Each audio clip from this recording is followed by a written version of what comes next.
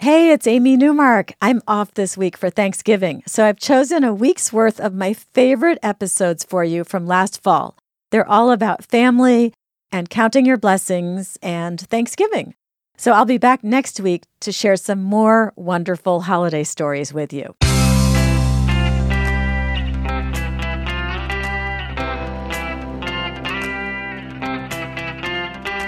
Changing your life one story at a time. This is the Chicken Soup for the Soul podcast with Editor-in-Chief Amy Newmark. Hey, it's Amy Newmark with your daily dose of Chicken Soup for the Soul inspiration to make you simply happy. It's Wow Wednesday, and today we're going to talk turkey. And by that, I mean we're going to talk turkey disaster. Because who hasn't had a turkey disaster at Thanksgiving or Christmas? Those turkeys are hard to buy, hard to defrost, hard to prepare, hard to carve. They're hard to handle in every other way you can think of. So today I have a cautionary tale for you, but it's a tale that also has made me laugh every time I've read it.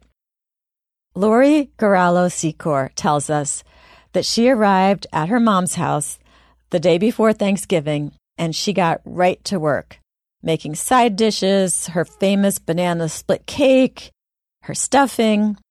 And it was nice and cold, and so they were able to use the garage as a second refrigerator. And as they finished cooking each dish, they put it on the trunk of Lori's parents' car. And I don't know about you, but I do that too. Every Christmas Eve when we have a large family gathering, I don't have room in our refrigerator for everything, so I always end up with lots of dishes and platters on top of my car, which I figure is a good place because it's cold enough, and I figure if there are any mice that are wintering in our garage, they're not going to climb up the side of the car. So they put stuff out on the car, and then Lori helped her mom get the 23-pound turkey ready. They washed it in salt water, they put it in a roasting pan, and then Lori carried it out to the garage and put it on the trunk of the car with everything else.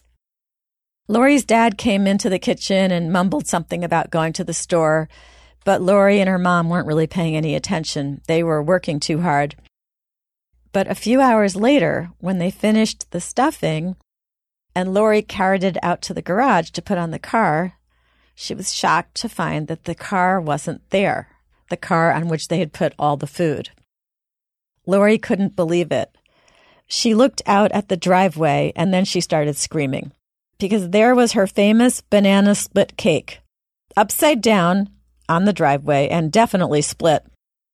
Then she looked farther out to the road and she saw all the side dishes they had made lying on the pavement. And then it got worse because there was no sign of the turkey or the roasting pan. So Lori went on a turkey hunt. She got in her own car and she drove about 3 miles down the road looking for the turkey. But she gave up. There was no turkey. She went home and she said to her mom, "I didn't see the turkey, so Dad must have noticed it and put it inside the car." But the females in the house were in shock. It was Lori, her mom, and her aunt.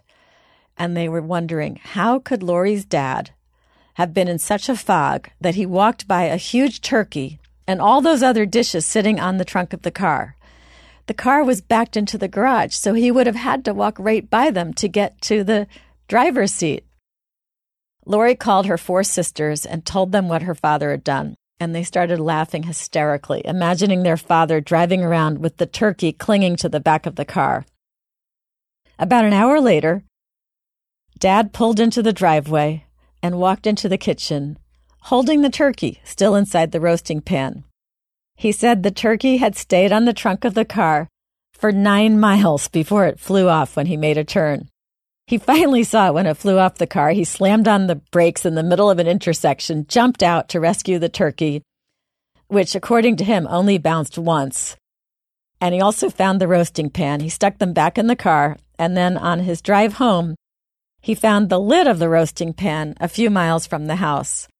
So Lori and her mom took this poor, damaged 23-pound turkey, plucked the road gravel out of it, gave it another saltwater bath, and placed it back in the slightly dented roasting pan. And this time Lori put the pan on a shelf in the garage.